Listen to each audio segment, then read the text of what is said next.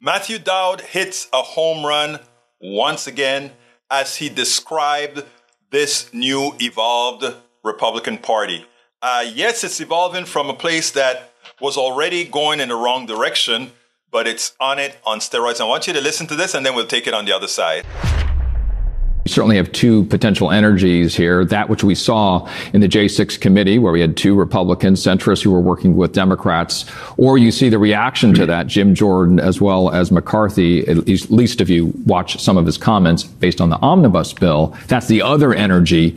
What do you expect to dominate and win out on the third? Well, I mean, first of all, the two members that were on the Republican committee were not centrists. Actually, they're more conservative than the leaders of the current Republican Party. That's what's one of the things that the Republican Party is, and Liz Cheney has enunciated, has abandoned principal conservatism.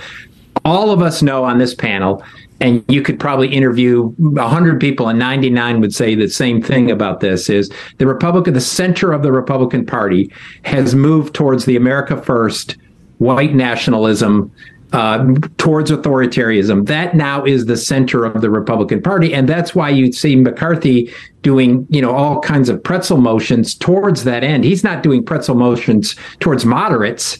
He's doing pretzel motions towards the nut jobs, whether it's Lauren Boebert or whomever else in the party, because that is the center of the party today. Matthew Dowd, once again, nails it. Yes, Liz Cheney. The people who want to call Liz Cheney, well, when the Republican Party was at the center, when the Republican Party was moderate, Liz Cheney was never a moderate Republican.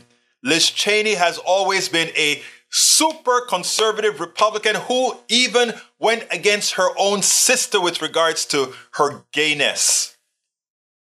But when you see that it's Liz Cheney that is concerned about where the party has driven to, as Matthew Dowd said, the party is no longer a conservative party. The party is not even a reactionary party. The party is a fascist party, a white nationalist party, and everything that he equated the party to, and it's something that even Liz Cheney wants nothing to do with. If we thought it was difficult enough dealing with Liz Cheney, think about listening to what did he call them? The crackpots?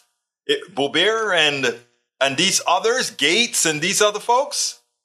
People, having these people dictate American leadership should have us ashamed of what we voted for, mainly orchestrated by a plutocracy who flourish in chaos, until we realize that this is all by design, and that some of us, as we try to pull us out of these dungeons, it's all by design. We've got a lot of work to do. 2024, we've got a lot of work to do. 2023, we have to start building on the work to do.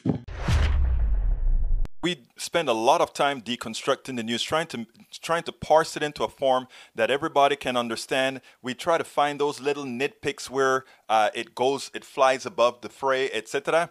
If you really like these videos that we do, I want to ask a big favor. Please go ahead. Number one, subscribe to our channel. And number two, please join if you can. Thank you so kindly for watching. Keep watching. Please remember to share. We must populate the entire internet with our progressive message, a message that we know is what most Americans say that they want. So help us, please join.